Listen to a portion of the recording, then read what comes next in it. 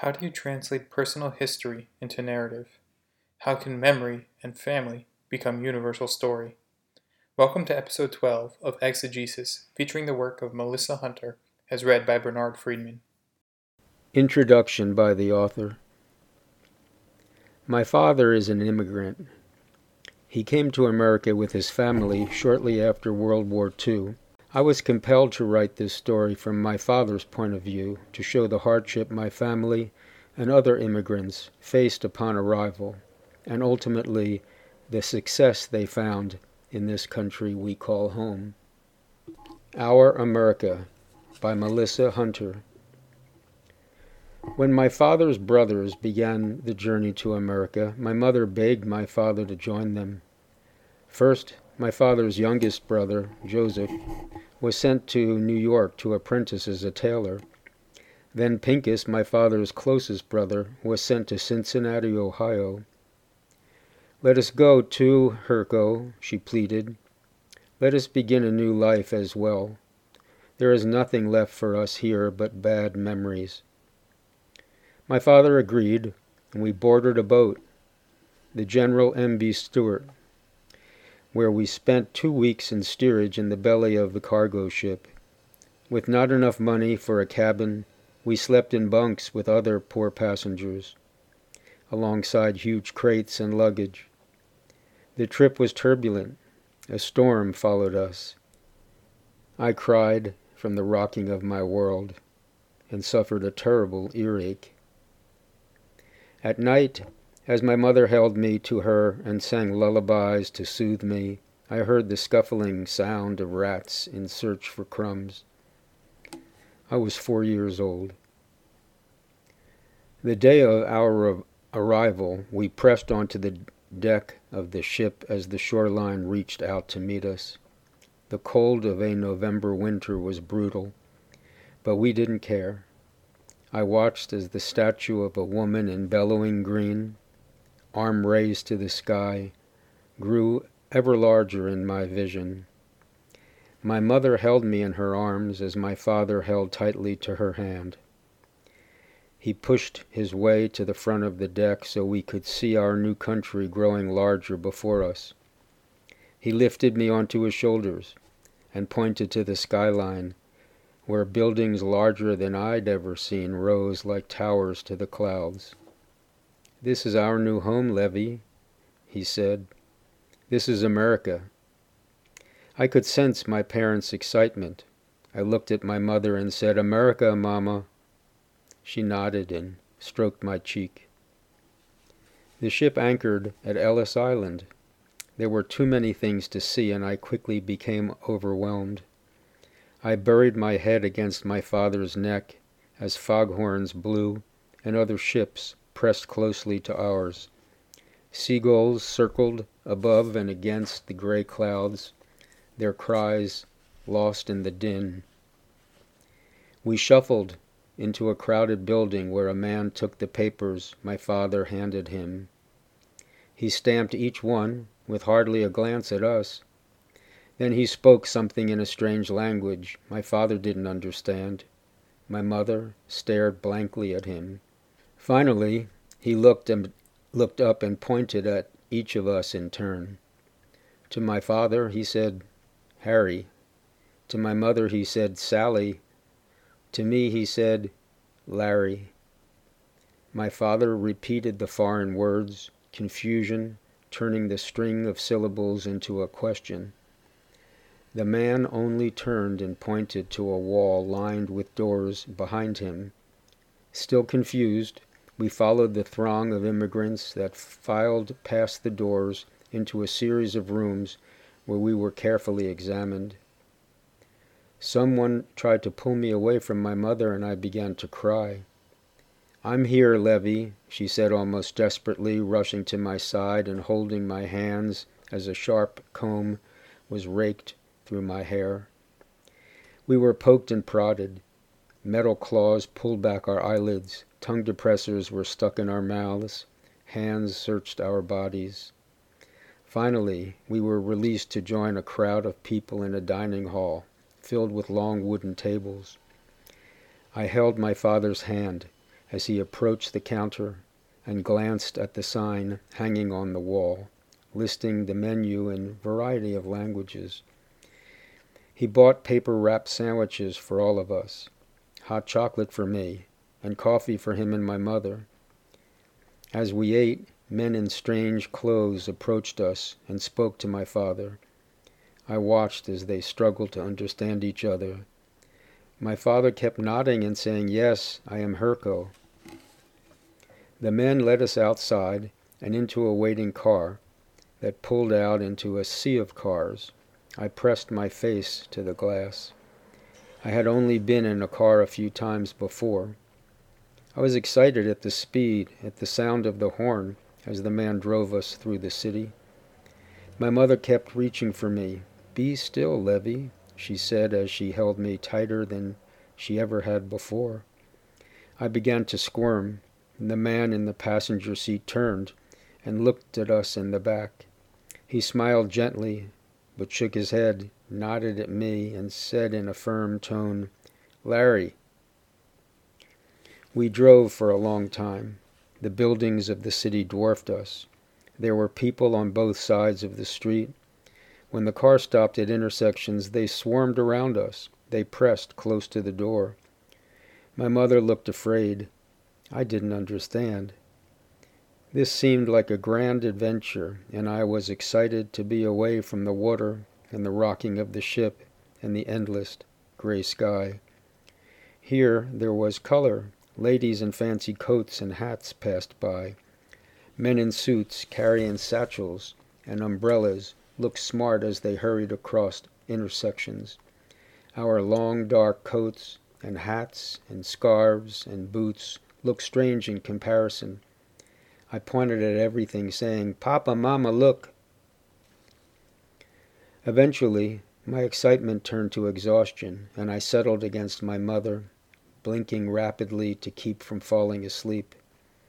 When the car came to a stop, I woke abruptly, eager to look out the window again.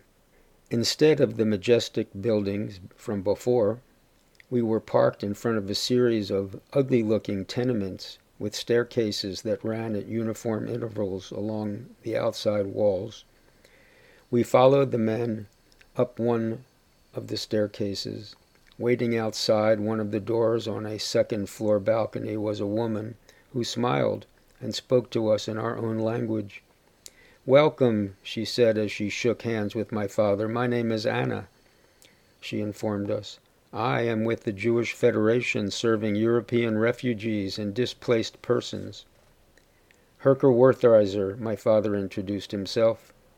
No, the woman said. "When you arrived, they should have given you new names." She asked to see the passports and the papers my father had been given earlier. She pointed at the scrawl on the bottom of each page. "You see," she explained, "you now have American variations of your Polish and German names. It's easier on the tongue here. You are now Harry," she said to my father. "Your wife is Sally, and your son," she said as she ruffled my hair, "is Larry." "New names?" my father asked in confusion. My mother looked distressed and lifted me in her arms. "Yes, Mr. Wertheiser." "And where are we?" he asked. "New Jersey. Here is your new housing assignment." She unlocked the door and stepped aside. My father entered first, followed by my mother. I had to blink before my eyes focused on the small room. It was a one-bedroom apartment with a closet of a kitchen adjacent to a room in which we stood. My mother set me on my feet and walked forward with a small gasp. The apartment as a whole was not much larger than the living room of the home we had left. The furniture was sparse. Blinds were closed over the only window, and dust lined everything. "Herco," my mother whispered. Her eyes watered. "We will leave you to get settled," Anna said, seemingly oblivious to our bewilderment and alarm. "My brothers," my father said. "When will I see them?" Anna consulted a clipboard that she pulled from a bag and her eyes scanned over the page. She frowned slightly. but then looked up and smiled over a flicker of doubt. "Tomorrow we will send a car for you. Expect us early in the morning. You will come with us to finish your paperwork. At that time we will answer any questions you might have. But for now, rest and unpack. You have had a long journey to your new home. There is food in the refrigerator for your supper, so please, have a good evening. And welcome to America." When the doors closed behind her, my mother rushed across the room and quickly drew the chains across the locks. She turned and looked at my father imploringly. "Herco, we cannot stay here," she cried. He held up his hand. He appeared to be thinking. He walked to the window and pulled the blinds. Directly across from us was a smokestack belonging to a large industrial factory. Black smoke poured from the smokestack into the darkening sky. My mother put her hand to her mouth. "Papa, look," I said, pointing across the room at something that moved quickly underneath a chair in the corner of the room. My mother screamed. I ran to her, hugging her leg. She lifted me quickly.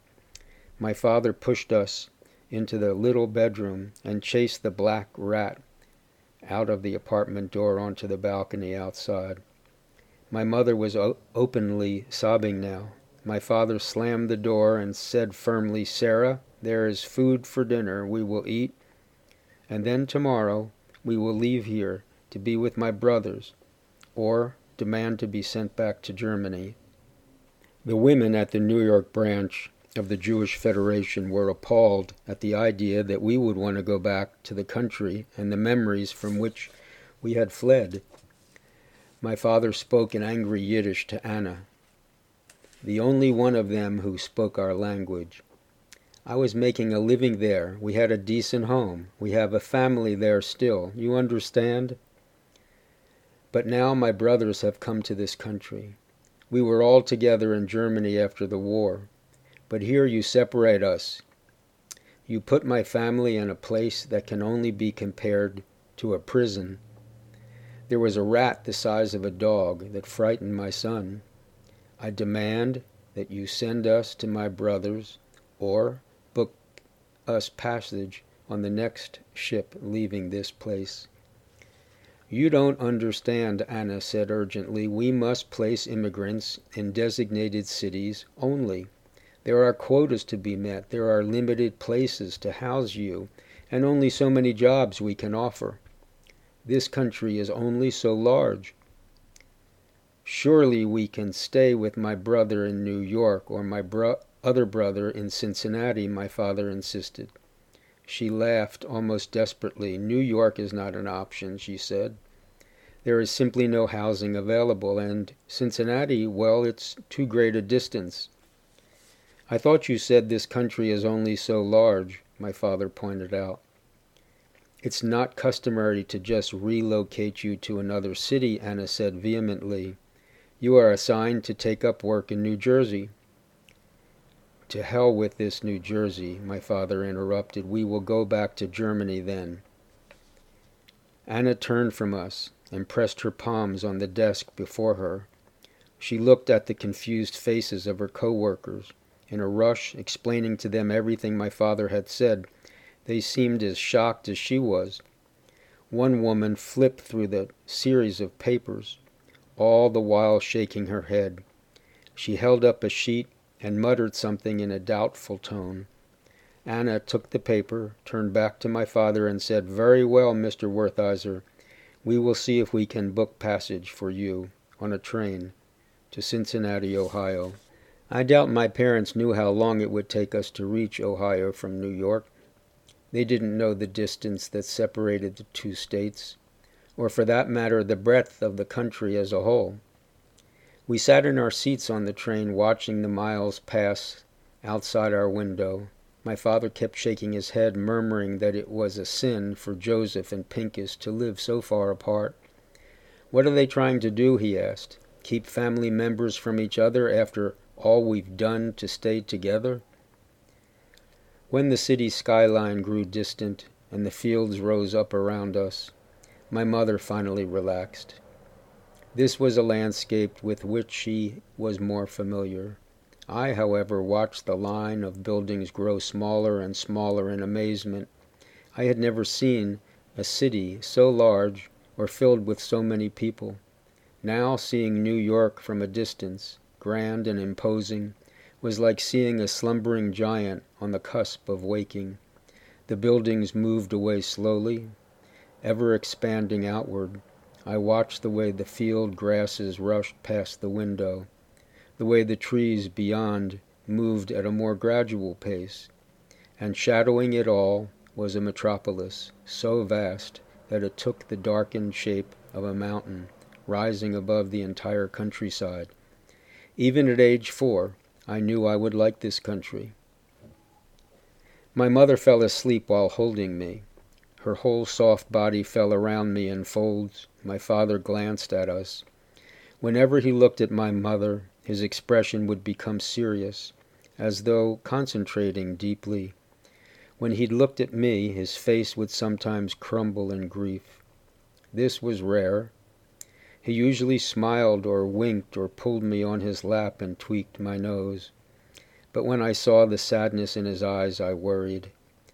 Now he was staring at us so intensely that I asked him if something was wrong. "Are you going to cry, Papa?" I asked. "No, Levy," he said softly. "I am happy right now, son." I thought nothing of seeing my parents cry. It was a common occurrence, especially from my mother. She had wandered the rooms of our home like a lost child. Even in her own kitchen she would forget herself, would stop and stare at nothing, as still and unmoving as the furniture. When I pulled on her skirt to get her attention, her hands came up to her cheeks to wipe at the tears that fell silently from her eyes. I wouldn't discover until I was older that crying was something most adults tried to keep private from their children. The New York Jewish Federation had contacted the Cincinnati branch, which in turn had notified my uncle and his family. When the train finally pulled onto the station, we were met by the familiar faces of our relatives. My parents waved excitedly through the windows as we passed down the aisle of the train to the door. "Pincus!" my father exclaimed from the top step. Lifting his hat and waving it above his head, he stepped down and turned, taking me from my mother's arms and helping her down. Instantly we were surrounded. My father and uncle hugged. My mother and her sister-in-law held each other fiercely, kissing each other on the cheeks. I stared at the young boy who held my aunt's hand and gazed back at me. He was my cousin, Marty. I had seen him a few times before they left Germany, but hardly remembered him. He looked very much like me, with his hair falling in curls around his ears, like mine. When they had left the year before, my cousin Regina had a baby. Now she peeked out at us from behind my aunt. My mother smiled at her and turned to my aunt. "Such a Shana Mädela," she said.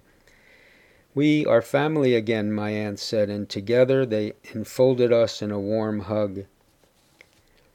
Because we had not originally been sent to Cincinnati, there was no housing available for us. We moved in with my uncle and his family. Their apartment, the second floor of a 2-family home, was small and cramped with the addition of my family, but it was brighter than the apartment we had been given in New Jersey, and it was located in a quiet neighborhood north of the city. My father and mother slept in the living room on a sofa that folded out into a bed. I slept with my cousin. We alternated between sleeping on his twin-sized bed and a feather mattress on the floor. The first night there, my mother insisted that I be given the bed. Marty complained irritably, "But this is my bed. Why should he sleep there?" Although we were uncertain of each other at first, our shared language and family customs soon strengthened our bond. I grew to see Marty not as a cousin but as a brother. Our mothers would take us for walks in the park, pushing my cousin Regina in a stroller, and tell us how we were born less than a day apart. Marty on the night of August 25th, and I on the morning of August 26th. When summer came, we celebrated our 5th birthday together, with cake and ice cream melting on our fingers. We played with the other children on our street, Greenas, like ourselves, who spoke Yiddish with different Eastern European accents. As most children do, I soon forgot my home in Germany. My memories were transient, each day's events quickly rewriting those of the day before. I loved the activity in our home. I had 2 sets of parents who constantly spoiled my cousins and myself. Sometimes it seemed like a competition between my mother and aunt to see who could shower us with the most love and praise. There was a desperation in their need to keep us happy. We went often to the parks and playgrounds of our neighborhood. We ran beneath hoses and ate watermelon during the heat of the summer.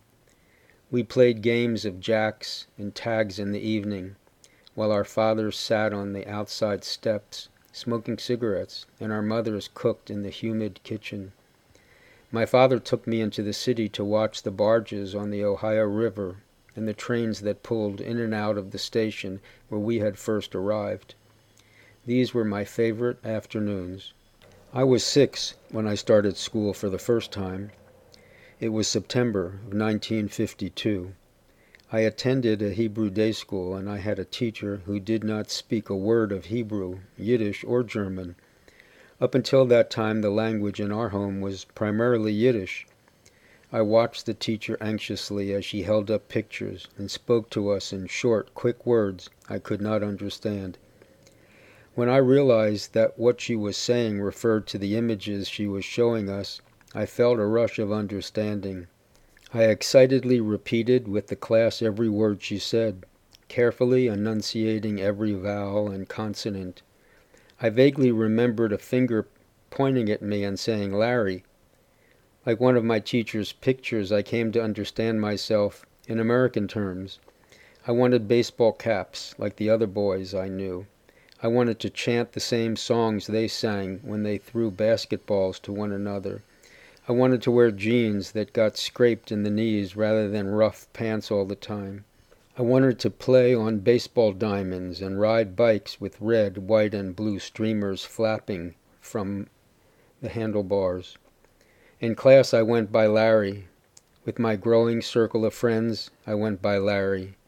The only ones who called me Levy anymore were my family. I was determined to infuse our household with English. I followed my mother around as she cleaned, holding up different articles and calling them by their English names. "Look, Mama, this is a fork, F-O-R-K. This is a lamp, L-A-M-P. This is a newspaper. This is a pillow." We recited the English alphabet each day and practiced handwriting along with addition and subtraction. Soon my class was tested on the various words we had learned. On our test paper were boxes with pictures in each one and lines drawn underneath. On the lines, I spelled each item correctly and received a large A on the top of my paper in red ink. I ran home from school and showed my parents, breathless from excitement. "What does this mean?" my father asked, pointing to the A, his brow furrowed. "It's the first letter in the alphabet, Papa," I told him. "That means I did well. I didn't get any answers wrong." "That's wonderful, Levy," my mother exclaimed, hugging me close. "You are such a smart, bright child." "Do you know the alphabet, Levy?" my father asked. "Yes, Papa." "Will you say it for us?" he asked. I nodded and started from the beginning, my voice rising and falling as I sang the little tune my teacher had taught us. As I sang, my parents exchanged a private look. I saw the flicker again, the shadow of grief that came, even in the happiest times. My father was given a job at an office in downtown Cincinnati. One morning over the summer break, he took me with him. We woke early, before the sun was even up, boarding a smoky bus filled with men in suits reading newspapers or dozing in their seats. We arrived at the downtown station before 8 a.m. My father took my hand, and we walked the 3 or 4 blocks to a tall office building where a guard greeted us at the outside gate. "Morning, Harry," the guard said as he unlocked the gate. My father nodded as we walked past him to a guardhouse where another guard handed him what appeared to be a folded blanket of red, white, and blue. "What is that, Papa?" I asked. "This, my son, is the American flag," he said, holding the flag proudly in his hands. We walked to the flagpole where he lowered hooks that attached to rings along the flag's border. Carefully unfolding the material, he fastened the hooks to the rings and raised the American flag to its full height.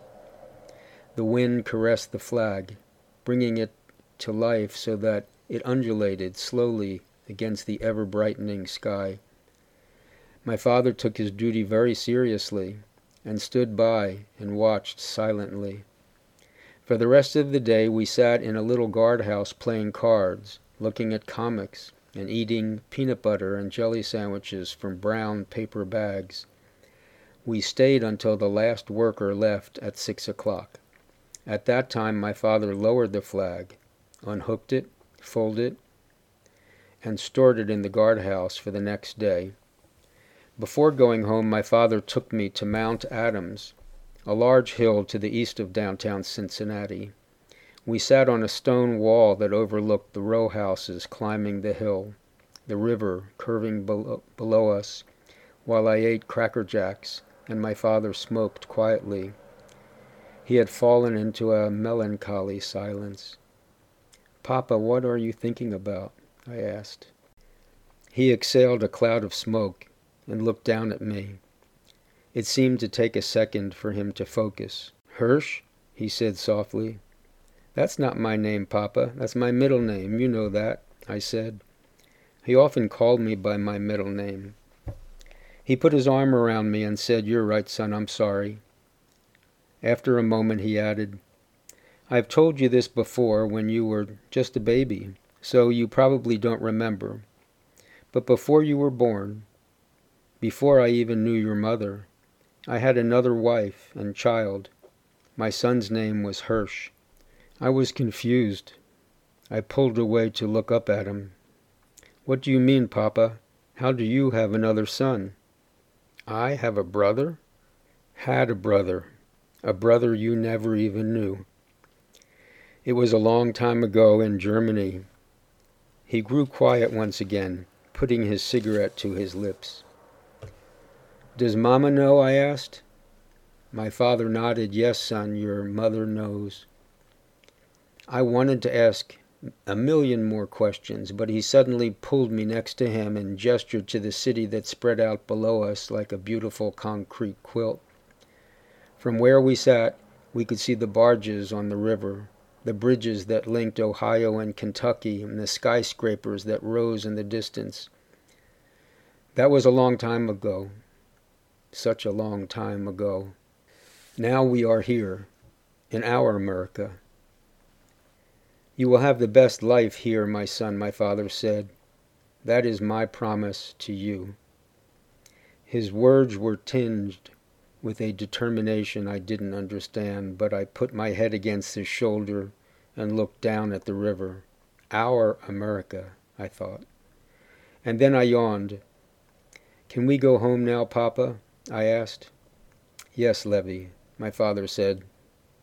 "Let's go home." Published in May of 2017, Melissa W. Hunter is the author of What She Lost and Other Works. She is a writer and blogger from Cincinnati, Ohio, whose articles have been published by Kveler.com, LiteraryMama.com, and BooksByWomen.org. Her debut novel, What She Lost, is inspired by her grandmother's life as a Holocaust survivor. When not at her computer, Melissa loves spending family time with her husband and 2 beautiful daughters. Let's hear from her now. When did you write this? What was your mindset? What was going on? Why this story? Okay. I wrote this story, I believe it was about 2 or 3 years ago. At the time that I was writing it, I was also working on the novel that I have since published about my family's experiences both before and after the Holocaust. This was more a tribute to my father, whereas my novel is a tribute to my grandmother. And the stories, I grew up with all these stories that my family had shared with me, and I knew that I always wanted to talk about their experiences coming to America after the Holocaust. And I attempted to write this as a more of a short story as opposed to a longer piece, because I really wanted to capture the feelings that particularly my father, who at the time was only 4 years old, experienced on the journey from Germany to the United States and having to assimilate. And at the time, there was also a lot in the news about immigrants, and knowing that I came from immigrants, I felt it was a story that needed to be told. And that's why I decided to write it at that time. Okay. Why that voice, I guess, is the next question, meaning you picked your father's voice, which is I did. very Freudian in a certain way, but also very, let's say, an interesting choice just from a writing perspective, meaning right. Was it harder or easier? Why that voice? It was actually challenging. So as I said before, during this whole process, I had been working on my grandmother's story, and that is told in a much longer piece. So I had to put myself into my grandmother's mindset to tell her experiences as a Holocaust survivor. So there were definitely, obviously, similarities I could draw from us both being female, her going through the war at a time when she was 16 to 21 is when she was in the concentration camps. So I could call back on my own experiences as a teenage girl and the emotions and feelings I had at that time. Now, for my father, obviously, I don't have the same parallels to draw from. But what I was able to do was to imagine seeing America from the eyes of a child, because he was so very young. And I have, of course, known him as my dad my whole life. He is one of the strongest people I've ever known. He has supported my family unconditionally, loved us unconditionally. And when I think about the roots where he came from, I wanted to show how far our family has come from the time they came onto American shores with really nothing in their pockets, and now able to say that we have a family business and there's multi-generations of us living here. I was the first of my generation born on American soil. My daughters are now the second generation, and we've been really lucky. And I think I wanted to use him as the central character in my story to show what it was like as a young child and everything that my family had to accomplish through the eyes of a child to reach the state that they're at right now, which is we are very much American. Yeah. Do you think, having written your grandmother first and then going to your father, do you think that was a different shift, or did you see your father in a different way after having kind of processed him maybe through your grandmother, meaning now you're seeing him from the other side? Right. This whole experience for me in writing my family's history has been very eye-opening, because I really do see it's almost like I see my family as characters. There's obviously the grandmother I knew growing up who I was very, very close to, and my father, who has always been one of my heroes and the greatest supporters. And so now to be able to see them as characters kind of, it separates it a little bit, so that I'm hopefully taking a more unbiased view of what they experienced, because I'm writing them as a writer myself, I'm writing them as characters in a story. So I think seeing my dad as a young child, and seeing him in the lens of a child of my grandparents' children as opposed to my father was it was challenging, but it was a very interesting experience as well for me to write from that perspective, if that makes sense. Yeah, as I think I emailed you when we were writing back and forth about doing the podcast, was that I am as well involved in a project rewriting my grandparents' history as well, post-Holocaust. And so I do definitely empathize and sympathize with the perspective of trying to create characters who are also people that you know, and Yes. kind of trying to figure out how to honor the person, but also not put the actual person in the character, if that makes sense. Yes. That's exactly right. Yeah.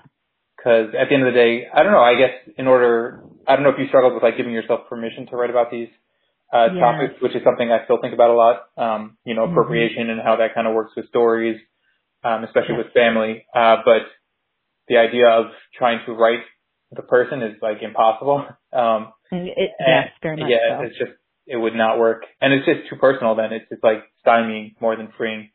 And I have to say that I actually started the novel based on my grandmother when I was in college, or very shortly after college. So I was in my 20s at the time, and I had the hardest time finding the appropriate voice for my book. I tried it in so many different ways. I tried writing it as a series of short stories. I tried it as a screenplay at one point. I tried telling it from many different perspectives of both my grandmother, but also her siblings. And I just, like you said, I didn't feel that I felt like it was my story to tell because it was my history, my personal history, but I wanted to honor the real people that I was writing about. And I ultimately tabled the story until just about 4 years ago. I picked it up again, and in the interim, I had gotten married and I had my own children. And I tell people that in writing my novel, What She Lost, it took me becoming a mother myself to understand, I think, the full extent of the emotions that my grandmother's family experienced as they were living through the war and their own family was being torn apart. And then again, it took me being a mother to imagine what it was like for my grandmother and my grandfather to make the journey to America with my father as a young child. I don't think I could have written those stories earlier. I think I needed to have my own life experiences to do it justice. Yeah, I think it's so interesting how our own lives and life experience will translate into another person's life, and that in some ways it's any writer can write any story if they imagine hard enough, and that I kind of believe that on one hand. On the other hand, there is like the whole just having experienced certain things that really, really focuses certain emotions or responses and just clarifies certain aspects that people would go through as they're going through the same things that you were. I do find that quite important. I know for me, like having gotten married recently, like and kind of building a family, as you were discussing about, that then you start to really understand family in a different way. I mean, thank God I grew up with family, but until you sort of create your own, you don't realize certain things about how it works or how they interact with each other. And so the Holocaust becomes a much different, or at least post-Holocaust for me, and maybe during Holocaust for you, and post-Holocaust, how family interacts in those situations as well. Absolutely. It's interesting, there's all these studies. To a certain degree, there's an easy answer to this question, which is the Holocaust obviously is a large event that was not too far ago that we can remember and study. So there is this, but is there anything else to the Holocaust or your family's history post-Holocaust that kind of drove this avenue of writing more than just the largesse of it, let's say? Sure. And yes, I would say the answer would be yes. I think what happened for me was my grandfather passed away when I was about 8 years old. I was very young, but I remember I was old enough to remember what that did to my grandmother. She married my grandfather within months after they were both liberated from concentration camps, and she relied heavily on him for her entire adult life. She was dependent on him. And when he passed away, she pretty much had a mental breakdown. And I saw that from the eyes of an 8-year-old, but the memories are very clear. And so as I grew up, I remember learning obviously more about the historical aspect of the Holocaust. But one of the things that I don't think is taught as much is the post-traumatic stress that the survivors lived with their whole lives afterwards. They picked up the pieces, they started families, but it never left them. And I as I grew into an adult myself, I saw the lasting scars that the experiences had on future generations. So for me, this is also a cathartic way of writing about that and showing from each generation how that core experience of surviving the Holocaust affected their lives, both the survivors themselves and then their children, and to a lesser extent, our generation, the third generation, the grandchildren. And so that for me was another reason why I really wanted to write the story. Yeah, trauma is I think a thing that people are coming, especially nowadays, to try and understand in a lot more real sense. Whereas before it was, obviously it's kind of only the 20th century where we start to really deal with PTSD or, shell shock to PTSD and where we are now. And it's so interesting to see how the Holocaust itself and events like that have affected that kind of understanding. And as we get more into the idea of trauma, how we can sort of reread history through that lens. Absolutely. Especially our own family, because I agree that I also lost both my grandparents about when I was under 10. But I also remember the effect. My grandfather also passed away first, and the effect it had on my grandmother, who had actually a very similar kind of reliance on her partner as well. Which I think was inevitable, right? If two people get together after an event like that. My grandparents were married on Cyprus probably within the year after the Holocaust, give or take. Yeah. So same idea, where it's like you do kind of have to build pieces with somebody else because you have nobody else to build with. There's and then no you lose one else, that, and then you lose that person at some point, and then so there is some craziness that goes along with that. Very much so. I absolutely agree. So how did you come by these stories? For me personally, I know that my grandparents were not particularly open, especially my grandmother, who had suffered immensely in Auschwitz for a large period of time, whereas my grandfather had never actually been in the camps. He had hid in the woods, so that was a whole different thing. Oh my goodness, that was the same as my grandfather. Oh yeah? Yes, yeah. My grandmother was in the camps much, much longer than my grandfather and his brothers. That's interesting. Yeah. Yeah. So thank God my grandfather never even was in the camps. Actually, that's good. He had spent the entire war hiding. Hiding. Wow. Which I think also is why maybe these women needed to rely on somebody. I always think about that a lot, about how obviously a camp experience would change somebody a lot more than non-camp experience.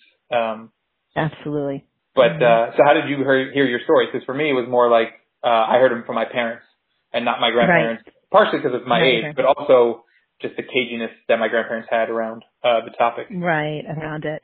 I have to say I was very fortunate because my grandmother really had a very hard period after my grandfather passed away. Ultimately, she did get better. And I talk about that a little bit in the novel.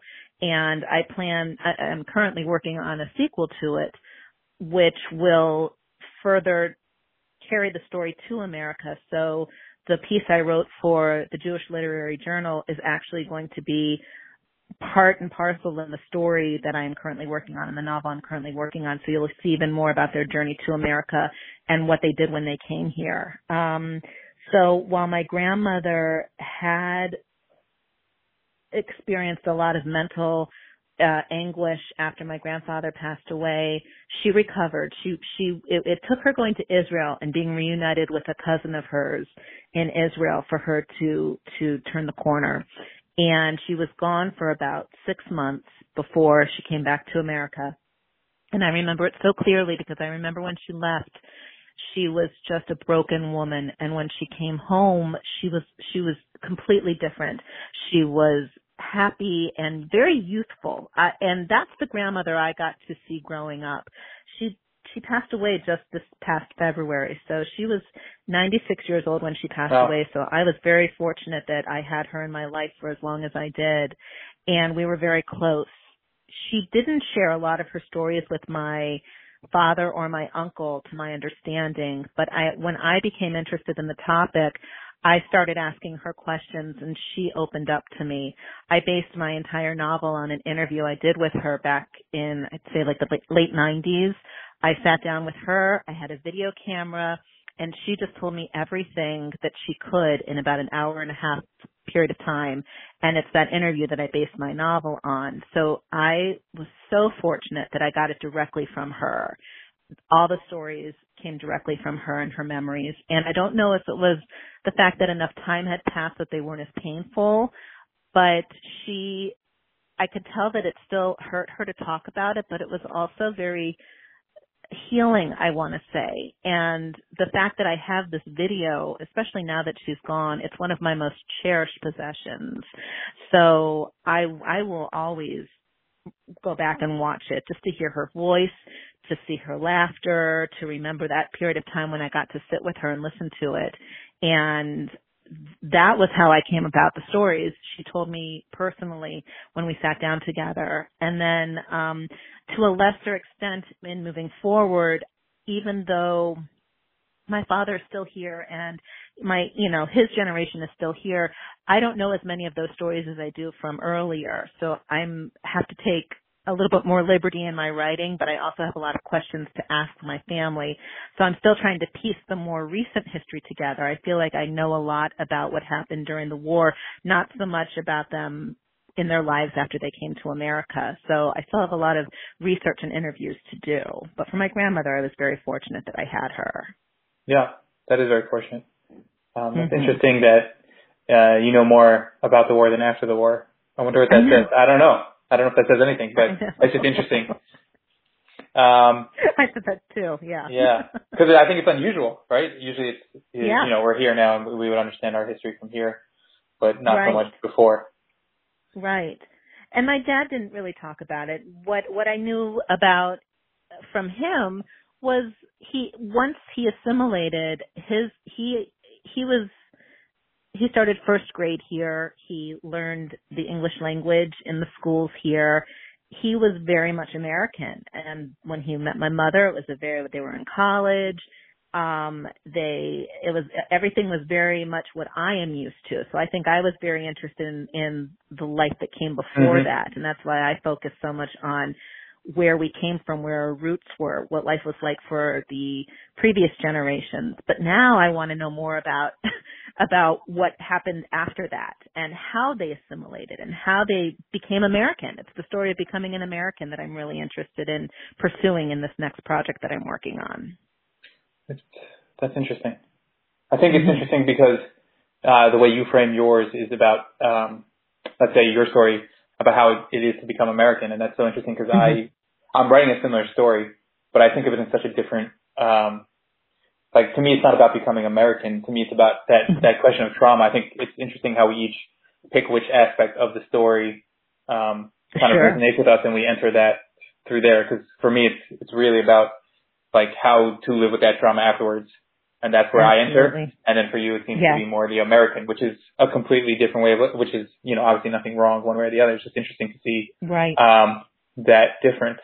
And because you're kind of seeing it as the American, it was interesting in your story that you don't reveal the year or the origin country until halfway through. And I was just curious if that was a conscious decision or if that was just what happened, or why hide, maybe not hide, but not lead to those things right away.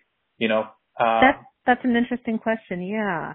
I don't think it was an intentional thing on my end. I'm trying to remember when I sat down to actually write it. For me, writing is very organic. The thoughts will come and I'll just type them out. I don't do a lot of plotting. I don't do a lot of outlining. I just kind of sit down with my ideas and and let them come out on the page.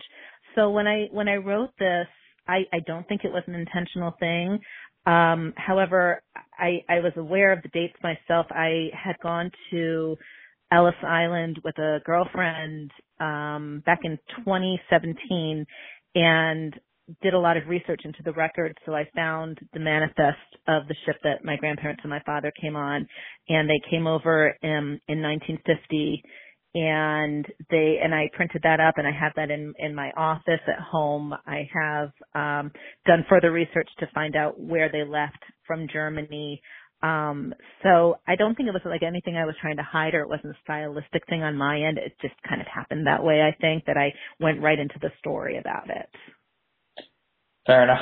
It doesn't have to be. It was just something I noticed. I'm like, oh, Yeah. I don't know where I am yet. And then I got it. And I'm like, oh, I got it. All right, cool.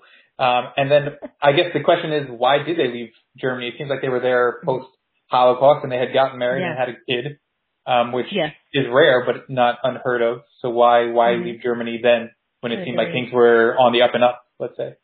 Right. Well, and it's true that my grandfather and his family, I think as I said, they did not have the same experience as my grandmother. My grandmother came from a very small town in Poland.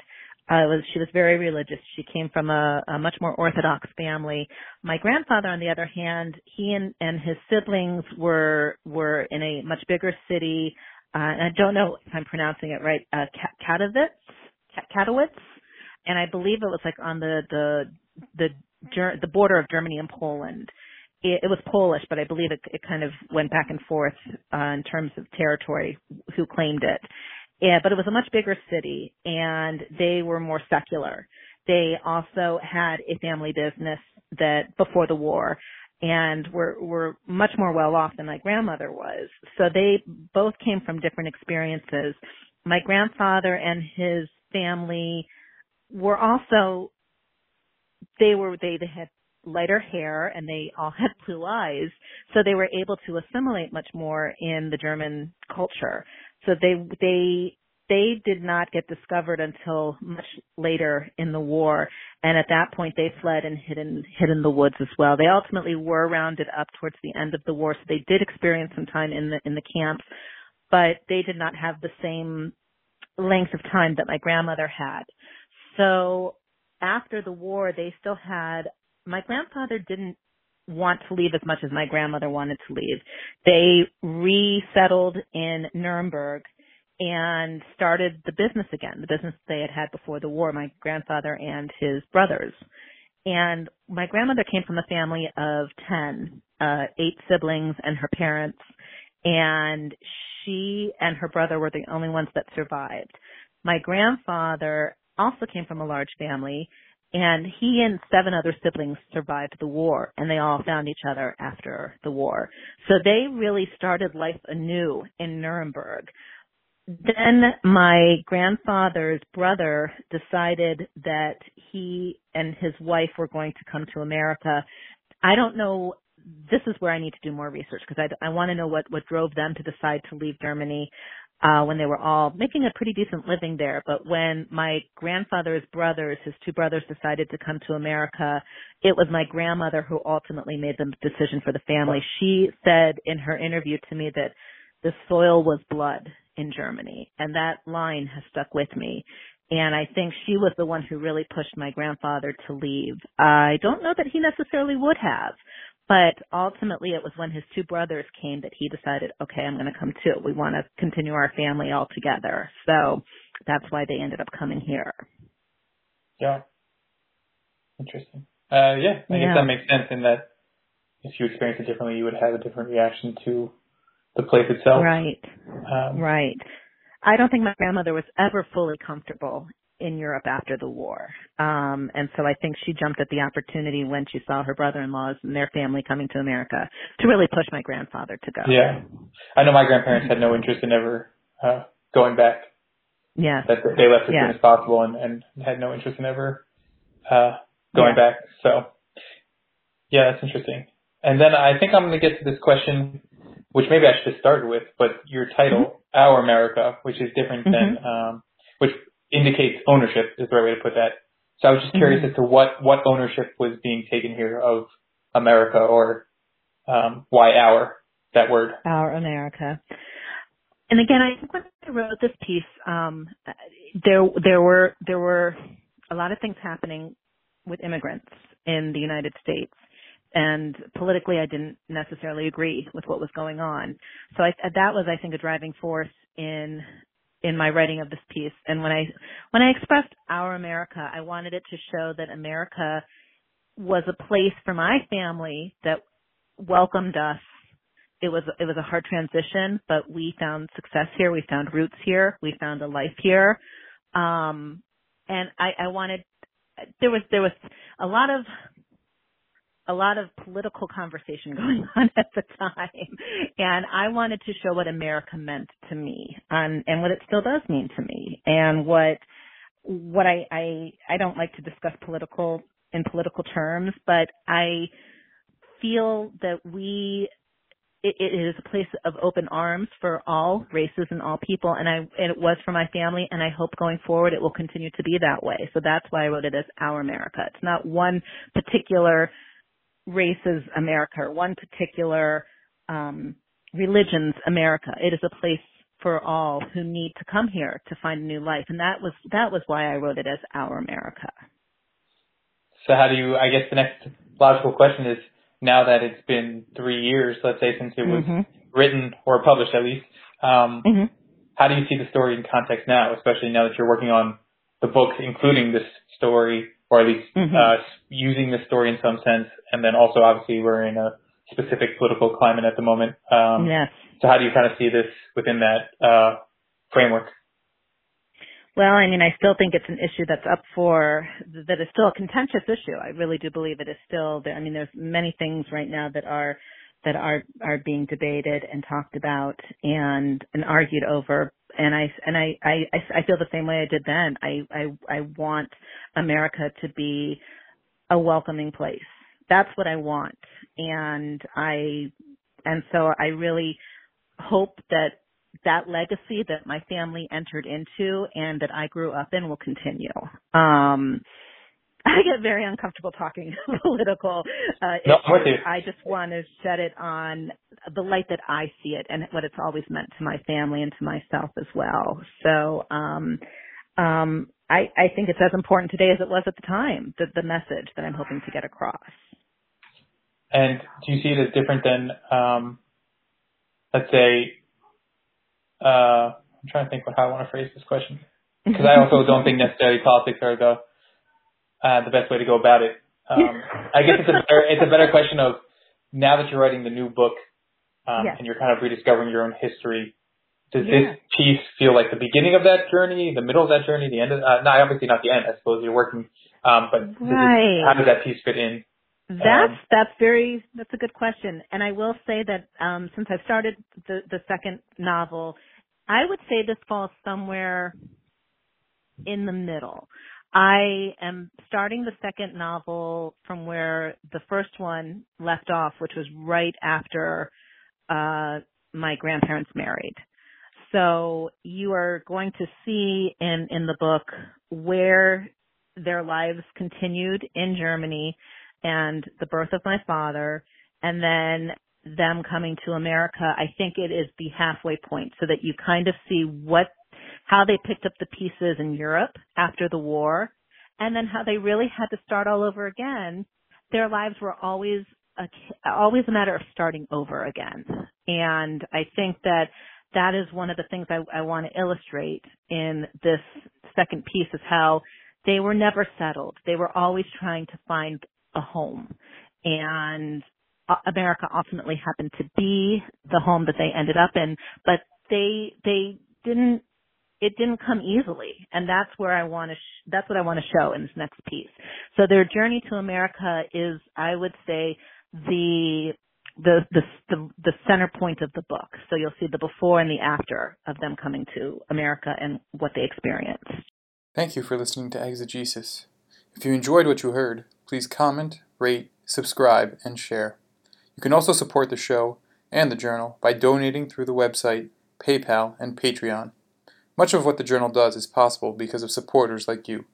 Thank you, and see you next time.